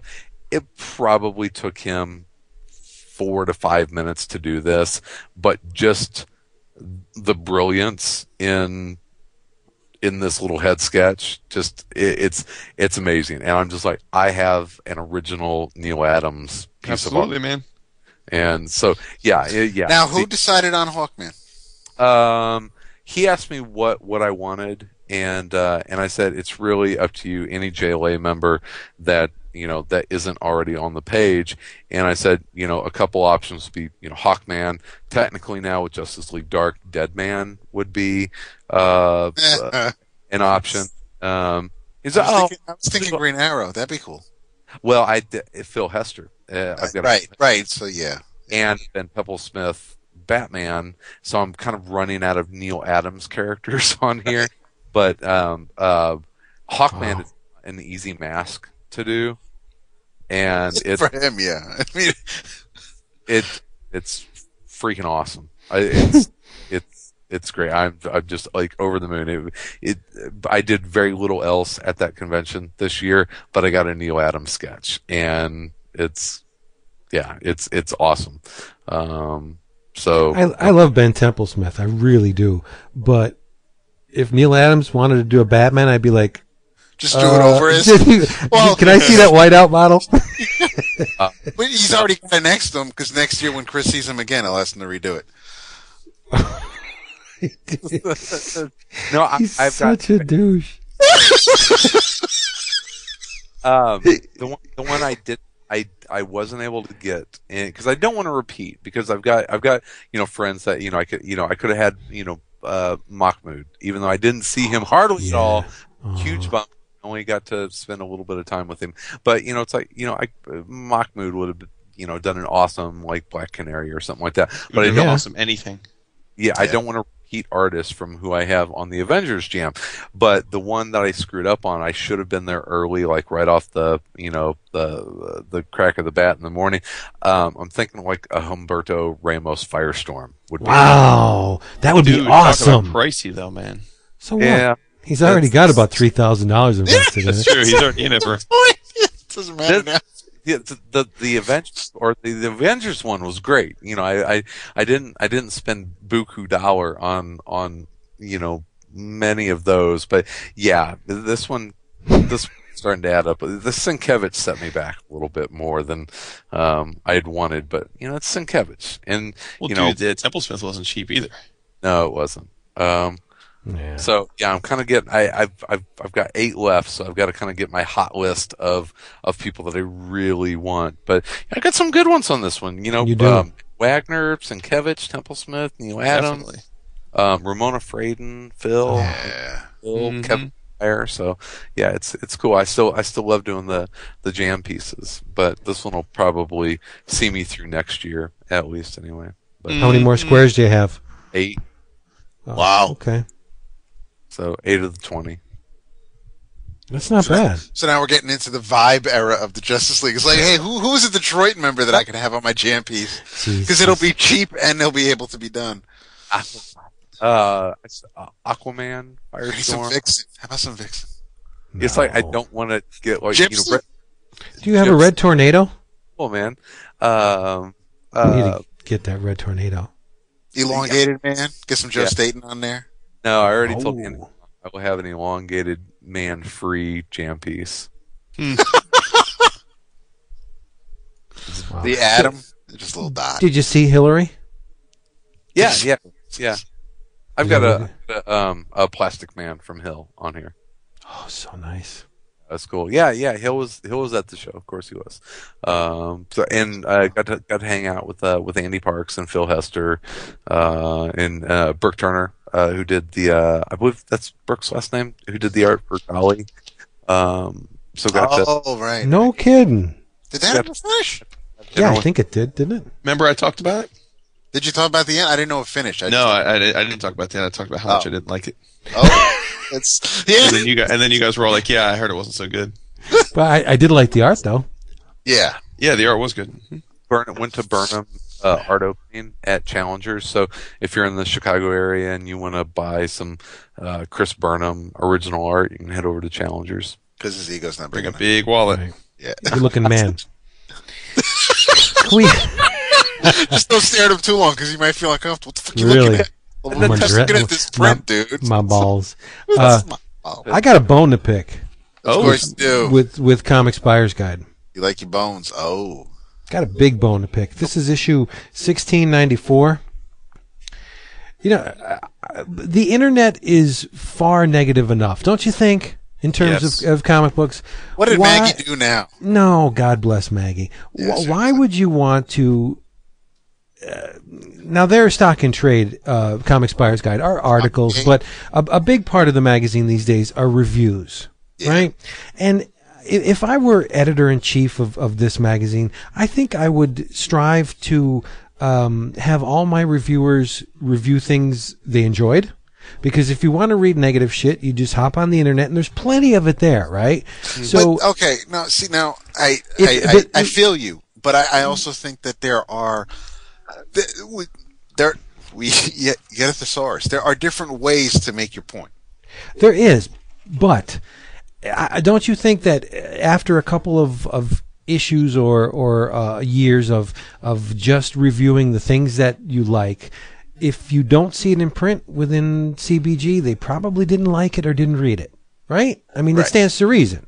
So you could tell based on the reviews what some people found favor with, right? I mean, you can jump on any comic book website and there are scads of just negative, scathing, unappreciative, rude reviews. I could go on forever, right? Yeah. That's why when I'm reading, there's this column, and anyone who reads CBG is familiar with this. It's called Obligatory Fight Scene, where it's usually written, well, it's always written by two gentlemen, Jim Johnson and John Petty, and the whole gist of the column is one guy likes something and the other guy doesn't. Counterpoint. Yeah, it's Jane, you ignorant slut. It just goes back and forth on a certain book. Well, this month it's Underwater Welder by our friend Jeff Lemire, which is friend of the show. Yeah. Yes, and the John Petty guy. Well, I'll just read it, and I think this is, for comic book journalism, this is a sad showing for CBG. John Petty says, if by that you mean telling a trite story with bad art, then I heartily concur. This is a disaster from start to finish. The art, for example, is horrendous. It looks as if it were done by someone holding a pencil between his or her teeth, or like the kind of thing you'd see doodled on a junior high book cover. Now, when you pull out the old "my kid could draw better than that," I mean, you're at a loss. You have nothing else to say. What publication is this? Comics Buyer's Guide, right? And I mean, I've read this damn thing for years. I would stop buying it. I said this to David before. If I didn't let my subscription lapse, I would have with this issue. I mean, just look at the wife. It doesn't look like Jim Lee this bad. Is she an actual human being or some insane pop-eyed mutant fish creature straight out of the shadow over Innsmouth? Lemire's art, and art is in quotations there, makes it hard to tell. The story is merely a long, drawn-out whine about a boring guy with daddy issues. Blah, blah, blah, blah, blah. And it goes on. But, I mean, this is extremely unprofessional. To say the least, and wrong. No, if you didn't like the book, there are way more creative ways. I would tell our listeners to not buy the Comics Buyer Guide. Well, judging by their circulation, not many people. Nobody, not many people would buy it. When you talk about it, I forgot that it even still exists. I was like, they still publishing that shit? Yeah. No, and wait, do those come out with the phone books? No. No. Oh, okay. But no, it's just seriously. I read it and I was I wasn't mad because obviously the man is just misguided. I was honestly, you're probably the only person that read it. I was very disappointed in Comics Buyer's Guide because this magazine used to mean something. It used to when Don and Maggie were together, when Don was alive, it was next to Rocket's Blast. It was the place to go for great reviews, sometimes biting criticism, but always heartfelt criticism. They wanted comics to get better. This guy's just mean. Yeah, and he doesn't get it. For that. It's so do yourself a favor in your travels. Avoid Comics Buyer's Guide. This is the kind of. Wait, are we doing that now? No, we're not. No. I was riffing on later on. Yeah, just avoid it. It's. I mean, the internet is their number one competitor, and if you resort to the same tactics, there's nothing. You're not separating yourself from the sea of crap that's out there. I'm just disappointed. I'd be curious if in an issue or two, if they get any letters in referance to Petty's air quotes review, just to see how they're. I mean, the nastiest. Now, they've been long-standing readers, so I can't imagine. You're exactly right. I don't see anybody walking into a bookstore and saying, "Oh, this looks good." It's a mess. The covers are a mess. And that's just a hint. But I can't imagine any of the readers. I would imagine they'd feel the way you feel, Vince, about it. And I mean, I've read obligatory fight scene before, and they kind of get at each other. Yeah, but, I mean, it was always done tongue in cheek, right? I mean, this is just I mean, this is the kind of shit you'd see on Twitter, and it'd just be like, all right, you know. Yeah, it's not nice. Putting arts in quotes. The word art in quotation marks was the nastiest part. Yeah. You know, if you didn't like it, that's one thing, but to question whether or not it is art, that's just ridiculous. Of course it is. It may not be your definition of art, but to look at something produced by a human being on paper with ink and pencil, of course it's art. You moron. And the Comics Buyer's Guide has been replaced by eBay and podcast. There's no reason to buy that rag anymore. If you want opinions, you listen to podcasts. If you want accurate prices, you go to. I still enjoy. I enjoy. Peter David is still. But I digress. I enjoy Maggie's editorials. I mean, there are still parts of the magazine that I do like when I do read it. They should start a website like the rest of the world. They've tried to do that. Like you get access to certain parts of their website with your subscription. And it's not working out. And I know.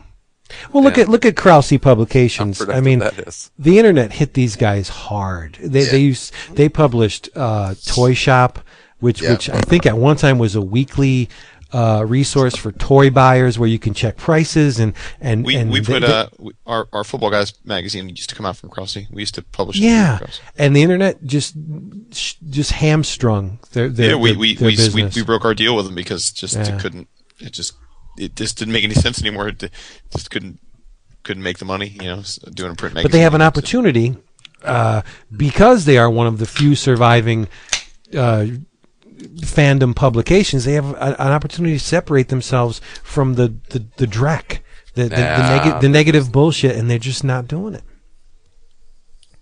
I still believe in print, Christopher. I ain't gonna stay up at night thinking about Comics Buyer's Guide.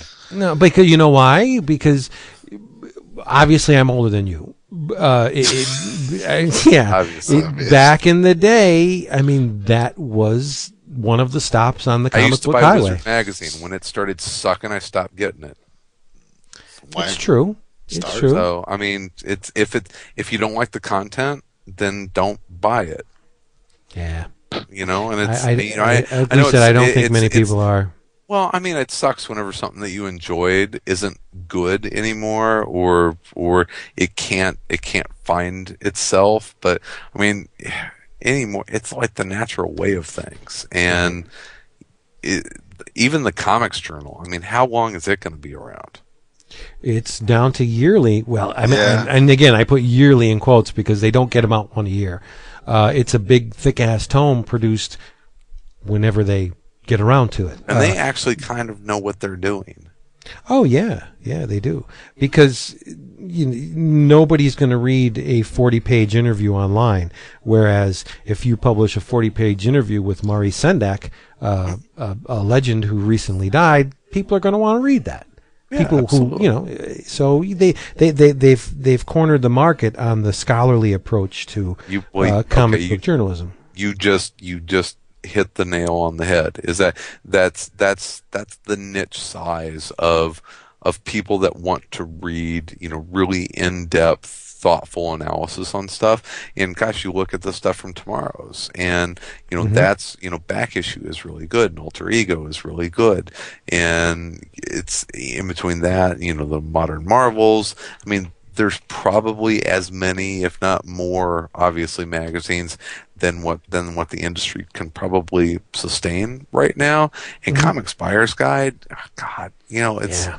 They're just. It's been on life support for years. They're just hanging on, and if it's no better than a ill-constructed forum post, and to have someone say that about Jeff's art, which is different, it is not going to be what a lot of mainstream comic book fans like. But you know what? Neither was Bill Sienkiewicz, and he turned out right.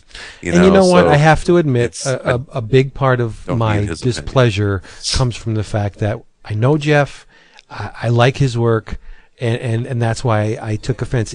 I have to question, if this person's ire was directed at Greg Land, would I feel so strongly? I don't know. I probably would think it was still inappropriate, but I don't think I would be so gung-ho about, hammering the stake through their heart.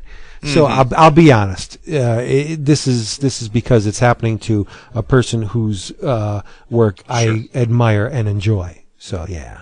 Well, it's not even that. It's about criticism in general, and sometimes, in the course of conversation, we can be a little silly and a little sophomoric. But any of us that write a review or try and approach something intelligently, we first of all understand that art, a lot of it is the eye of the beholder, and to criticize art, it takes a very skilled approach. You have to first of all, you have to know what you're talking about.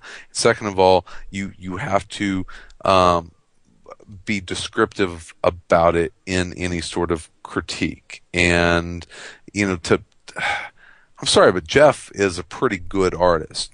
And that's a stylistic difference. Yeah. That is not a critique on his art. That is an airing of stylistic differences. And to do that and say that the art is bad just shows the level of immaturity of the reviewer. And to allow that to be printed, you don't do that. Right. As soon as you forget that the art you're critiquing was produced by human hands, you're done, because you lose the respect. You can really dislike a piece of art and do at least do the artist respect in acknowledging that yes, you are a creative individual, but I don't like what you did because of, and then go into it, right? But you just used to say this is garbage, and I question whether it's art. Your reasoning is not sound because you're not giving any reason. You're saying it looks bad. Well, that's not a reason to dislike it. And tell us why it looks bad. Why do you think this is substantial? It's just ridiculous, and we've spent way too much time on it. Yeah. Yeah. So there you go. Let's do something else. In your travels. Are we you know what? I was pleasant. Well, pleasantly. I was surprised. I've read up to the 3rd issue of XO Manowar, and we're finally at a place where I'm interested to see where it's going. I got to say something before you go into it. You have been extremely tolerant with this book. Because to the point where I almost feel like you want it to succeed despite itself. Well, see, because you read the first issue, and I remember you did not like that first issue. I did not like it. It was a hot mess. It was. I was just like, why are we starting here with this? Of all the characters in the Valiant universe available to us, and of all the stories to kick off, you're telling it this way. And it's not like you're even telling a present day story. We're starting off in 400 BC. It's like, why am I so? You're betting on the crippled pony. it's I'm like, the 3rd issue, and we finally, at the end of the 3rd issue, it's like, okay, now I guess now we can get somewhere. And I haven't read Archer and Armstrong #1 yet. That's what I'm waiting to get my hands on. I did enjoy Bloodshot. Wasn't real keen on Harbinger because it kind of just felt like things like it felt like the kind of story Red Hood and the Outlaws or any of the teen books in DC or any. Okay. It felt like it didn't. There wasn't anything new or unique to Harbinger to me. I know that other people felt yes. 3 issues in, do you think XO will read better in trade? Like the eventual, what is it, 6 or 7 issues, whatever the first arc is comprised of. Do you think that's going to be a satisfying reading experience in one I don't know about satisfying, because if it is going to be 6 issues, we're only halfway there. So I haven't seen how the rest of the arc is going to play out. More cohesive. As of right now, I would say yes, because even though that's what I'm waiting for. Yeah, I was hard on the first issue. It wasn't, and whether. It was deserved, or maybe it was my expectations? I don't know, but I wanted to give it the benefit of the doubt, and with the third issue, I'm not gonna say redeemed itself, but I guess we're heading in the right direction as far as I'm concerned. So you were wailing on that first issue like it had red hair. Hilarious. But so I will say, I mean, because it's Van Lente, I was going to say sight unseen. Archer and Armstrong's probably going to score well with me, but I haven't written Valiant off yet, so cool. I want it. It's nice to have the options, and if I'm just one dude and everybody else is digging it, so be it. Then it's just not for me, and I'm cool with that. I mean, there are plenty of books out there that aren't for me. So, if you are enjoying EXO, great. If I'm late to the party, and everybody else is still digging it, and now I'm seeing it, but I'm more optimistic now after the third issue than I was 2.5 months ago. So, well, I'm optimistic because you're optimistic. Aw, it's been a slog for you. I'm not going to say it again. It's not like you were not digging it early on. No. It's cool. Good to see. All right, am I shitty at all because we gotta to start bringing this baby home. Oh, already? Beautiful. Yeah. Well, I figure beautiful. Headbutt. All right. You know what? This episode of episode of 11 O'Clock Comics has been brought to you by Discount Comic. I know. That's been brought to you by Eddie Yeah, and Bunny fell down the steps. Discount Comic Book Service, where you can get all the books we mentioned way back at the head of the episode, and much more at huge Wamba discount, 35 to 75% off your favorite funny books and collectibles. DCBService.com. In your travels, who read Ozymandias #1? Not yet. You haven't read it yet? Nope. Okay. Well, I won't spoil anything. All I have to say is that Jay Lee must be taking some kind of souped up wonder drugs. I mean, he's always been good, but dude, he's always been awesome, dude. I think he's been and good. It was Hellshock, but yeah, you're right. He's been very good. The level of compositional elegance in Ozymandias #1 is really close to that of, like, say, P. Craig Russell. The dude is next level with this book. The compositions are gorgeous. The page layouts impeccable. The rendering is sweet, and the story by Len Wein is really good. You can shit on Before Watchmen. I don't care. We that are buying into it are having a very good time. We're having a very good time because this stuff is solid. I really enjoyed Ozymandias #1 to the point where story and art combination, that 1-2 punch that we all love, I would say it's my favorite issue of all of the Before Watchmen to date. Wow. Damn. Yeah. Wow. Nice. Yeah. Strong words. Some books are better visually, some books are better story-wise, but the complete package, that melding of words and pictures, Ozymandias #1 is the one that does it for me to date. Wow. Yeah. Loved it. Nice. Next. I got something really cool. It is a self-published comic. Oh, nice. And I grabbed it over at Challengers because they were like, you need to read this. It is Becky Cloonan's The Mire. Have you all heard of this? I'm very familiar with Becky Cloonan. It's so if you know Becky Cloonan, you know that this is going to be good. But it is by her. It is written. It is drawn by Becky Cloonan. It is a beautiful black and white self-published book. It's self-contained.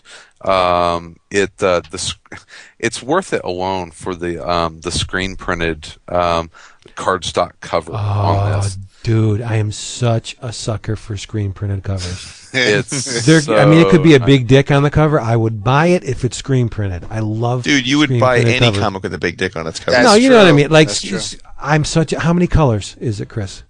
It's wild because it's printed on black paper. Uh-huh. It's a black cardstock, and it's 2 colors. Ooh. It's green. No, it's 3. It's all green. It's 3 different shades of green. Oh. Send me the Earl after the show. I want to buy this. 2. Do it. Yeah. No, it's just 2 colors. It's 2. Lord. It's 2 shades of green. But it could be No, it's semi-transparent where you could make the third by the combination. No. It's 3. It's 3 colors of green. Okay. It's hard because it's on black, so I kind of have to think in reverse looking at it. Yeah. But no, it's absolutely beautiful. It's this really neat medieval story about a squire who has to kind of go on a quest through a swamp for his knight. And the adventure that he goes on to, and the supernatural events that await him on his trip. And I will not spoil it because it is definitely a book that is about the journey. And that cover is beautiful, dude. Isn't it nice? Yes, it's only $5. Well, you got to touch it though because it's all like inky and Touch it. No, he's right. He's exactly right. Tactile. Screen printing is very tactile. It's very tactile. It's a beautiful little self-published book, and Brother, it's a wraparound cover. Yes, yeah, and it's Damn. The wraparound's really nice. So yeah, I think you can buy it through Becky Cloonan's site for $5. That's where I am now, and I'm buying it. So worth it. Neat story, and her art is so beautiful. Especially, it's like what we're seeing with Mike now on Revival and what he's being able to do with It Girl and all of his stuff. I'm finally getting to see Mike Norton because he's doing his style, he's doing his art, and whenever you see this Battle Pug, obviously the other one, but whenever you see an artist self-publish and do something that is just them, you're like, okay, this is what they want to do. This is their art, and not that Becky Cloonan's art and anything else is substandard, but you're like, okay, this is her style. This is what she wants to do. These are the kinds of stories that she wants to tell. And I love the last page. Has this very kind of almost like Mignola-esque, almost like woodcut drawing on there, and it says self-publisher perish. Dude, there's worms coming out of the guy's nose and mouth. I saw that. Nice. Yeah. I just bought it. Vince, you love it. It's I awesome. Just bought it. And nice. and I believe Ms. Cloonan recently filled in on an issue of Batman. Yeah. Batman just 12 last week, yes, the number week before 12 or something. So yeah, I guess that wrapped up after the Court of Owls. So I guess I won't get that till about break. 2015 when they published the second. Oh yeah, the hardcover. second. Yeah. Bastards. Were you Thank done, you, Chris? I don't want to. I'm glad you brought that to the table this week, Christopher. Oh, I think you right. Every once in a while, he gets one right. It's if the dog, sun shines on a dog's ass every great once. That's in a while. right. I have to again thank Pat and his box of goodies, and our Australian friend Andrew Shaw for his digital code loving. I have not avoided, but I have not read a Thor proper book since JMS phoned in his last one shot. So it's been a while. I didn't read Journey in the Mystery. I've read Thor as he's appeared in other issues, whether it's Fear itself or whatever. So I decided to, thanks to Pat, starting with the first issue of The Mighty Thor, written by Matt Fraction. The first arc is illustrated by Coppell and Morales. Then you also have some Pasquale Ferry thrown in here. There's There's some Larraz. There's a pretty funky Dale Keown cover on one of them, but I am happy. I'm pleased with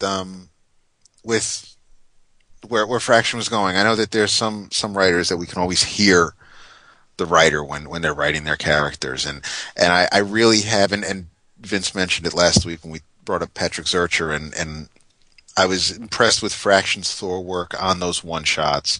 And I don't mind him on Thor. I don't know how other people might feel about it, but I enjoy Thor. I enjoy Sif. I enjoy the Warriors 3. I really don't have an issue. And it makes, it follows what JMS did.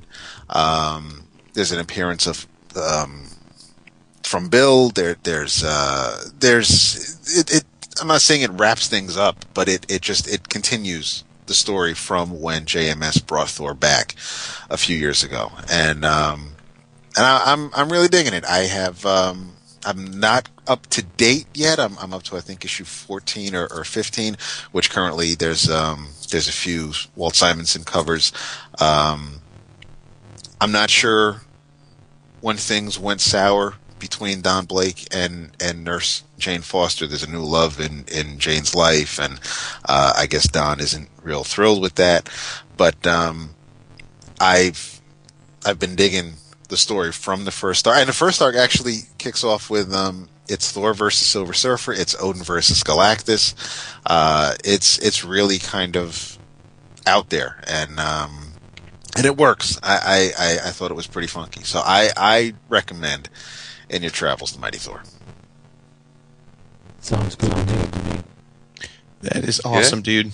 Well, I am happy to hear that you are appreciating the Odinson. Yes. And see, and that's and it's.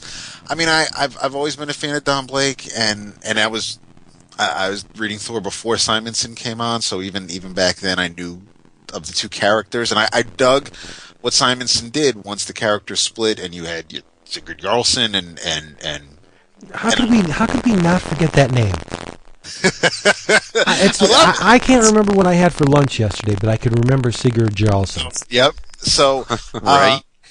But here, we have and what's neat about the current arc that I think kicked off with issue 13 or maybe 14, you all of a sudden, and what was neat is that Don Blake is talking to a woman, and he's saying how he doesn't remember anything like before his 21st year, and so like 10 years, anything up until the past 10 years is a blank to him. And what was neat is that September 9th is a day that he just, it's like from that point forward he's been alive, and it's funny because September 9th is my birthday, but there's a say it's your birthday. My birthday too. My birthday too. No. And in my dad's case, that's true because he and I have the same birthday. Get the hell out of here! Really? Yeah. That's nuts, dude. He said that was the only thing my mother ever got right. So, oh snap! That's beautiful. Right? Wait a minute, I need a tissue. I'm all misting up here. You're all verklempt? Christ. So Don Blake realizes that when that he's been living a lie, and the stories of him being rebellious against his parents and getting into fights, he wasn't living that. That was Thor, and I guess he's trying to make a deal with the person he's sitting across the table with in the arc I'm reading now. But yeah, no. So I know I just started stepping on Jason there, but it's okay. Read Thor. Go on. I'm sorry, Jason. No, make it clap, dude. That's my spot. All right, so I'm going to say In Your Travels, I'm going to shout out my cousin. I know nepotism is sometimes frowned upon, but Brian Wood. But yeah, sometimes you got to throw your love to your peeps. Brian Wood. In Your Travels, go read some Brian Wood comics. I just wrote down The Massive. Is this one of them? Yes. See, I'm not up to date on The Massive. He is on a roll right now. The Massive is off to an obscenely awesome start. And by the way, for whatever it's worth, there's a Raphael Grampa variant cover to the first issue. Really? That I would cut off one of my children's feet to have. You know it's gonna happen. To be on the forum, like, dude, that's not right. Your kids be hobbling around. I'm exaggerating, but I would like to have this cover. The Massive has been awesome. I mean, it's so good. I'll wait till the first arc's wrapped up to talk about it, but it's been so awesome.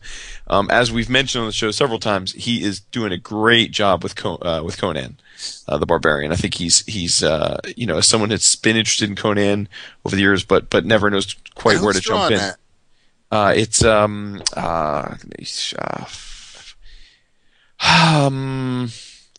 Isn't it Becky Cloonan? Yes, Becky Cloonan. Thank you. So there we go. Yeah. What?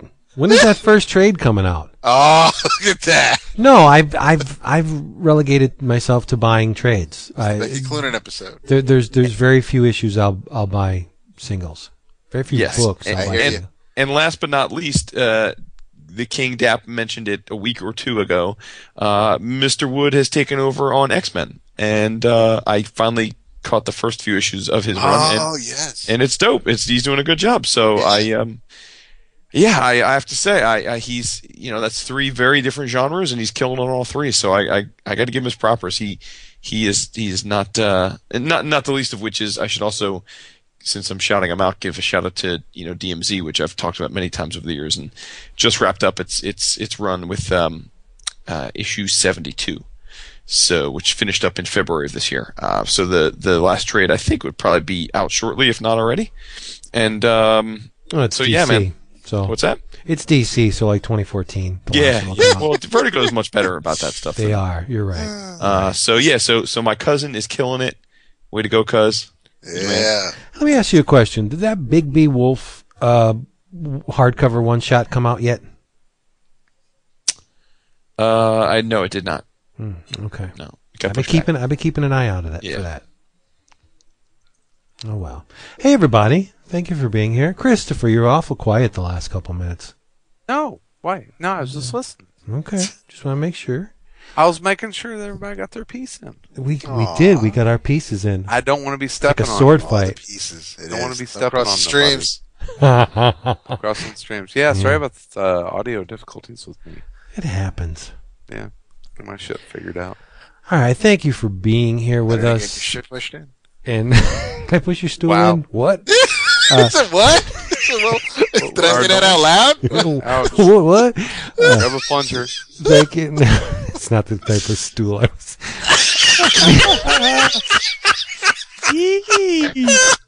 If I knew it was going to be that kind of party. Thank you. Now, what I have to say now is just going to be shots of shit. Before you, I will be in Minneapolis, Minnesota, as people are listening to this. Okay. So if any of y'all are in Minneapolis proper, I will be staying. I've never been before. Take so your snow boots. But I will up be there. in Center City, Minneapolis, for a couple days. So anyone wants to shout a brother out. You should drop a line to Brent's Schoonover. There you go. I will reach out to him. But if anyone else is listening, and I definitely want to check out at least one comic shop. Neil while I'm Gaiman. there, so. You should drop a line to Neil Gaiman. Well, just walk around with your fly open. He'll find you. I'm actually having dinner with Neal tomorrow night, but I didn't want to talk about that because he didn't want to invite anybody else. I don't want to. Yeah, I don't want to brag. Yeah. Who else? Prince. I'm hanging out with Prince, and we're having lunch on Friday. Again. Doug Mankey. Anyway, Doug Monkey is from up there. Never mind. I ain't going there. You were going to go there, weren't you? Love you. No, I don't have room in my back for whey protein. So, Tom Nguyen is up in Minneapolis. Who does? Tom Nguyen. I don't know Tom. He's related to Dustin. No. He actually inks a lot of the Green Lantern stuff. Okay, I don't know. Oh man, I have such a headache right now. What? Don't keep it in, man. Hank Willingham is up there. Y'all can talk about your fucking love for Willingham's up there? Yeah. Go, Paul Ryan's so sexy. That's But weird. It makes so much sense. That's kind of Mars. disgusting. Ugh. It's disgusting. He's not a good man. Who? Yeah, Paul Ryan. Who said he was? No, I'm saying he's sexy. It's You're disturbing. the one drinking Leinenkugels, dude. Well, I'm not drinking them. I don't even know what a kugel is. But anyway, Yeah, this is going to be sound so. Right. He does live in Minneapolis. He does. Well, he listens to the show, right? Bill, hook a brother up. Let's hang out. Thank you for being here with us this week, and we'd also like to thanks Joe for making us all happy and being born and doing so many great comics and birthing 2 great artists, and just thanks, Joe. Thank you. Yeah, no doubt. Thank you, Joe. We love you. Godspeed. Right now, I just picture I was going to end this episode with Ride of the Valkyries, but that's kind of trite. So, yeah. So, Godspeed, Joe. Go have fun. Roof. Show them how it's done. Go team up with Jack and make everybody look bad. He and Jack and Moebius are doing like jam. Oh, I forgot. I don't really think it's hit me that Moebius is dead. Yeah, I know. Yeah. It's just weird. It's just go have fun. Bye. We love you. Get out of here. Go grow up. Unlearn people. And don't read Comics Buyer's Guide because it sucks. Ice cream and you don't got because you're on welfare. You can't afford it. Oh boy. Bye.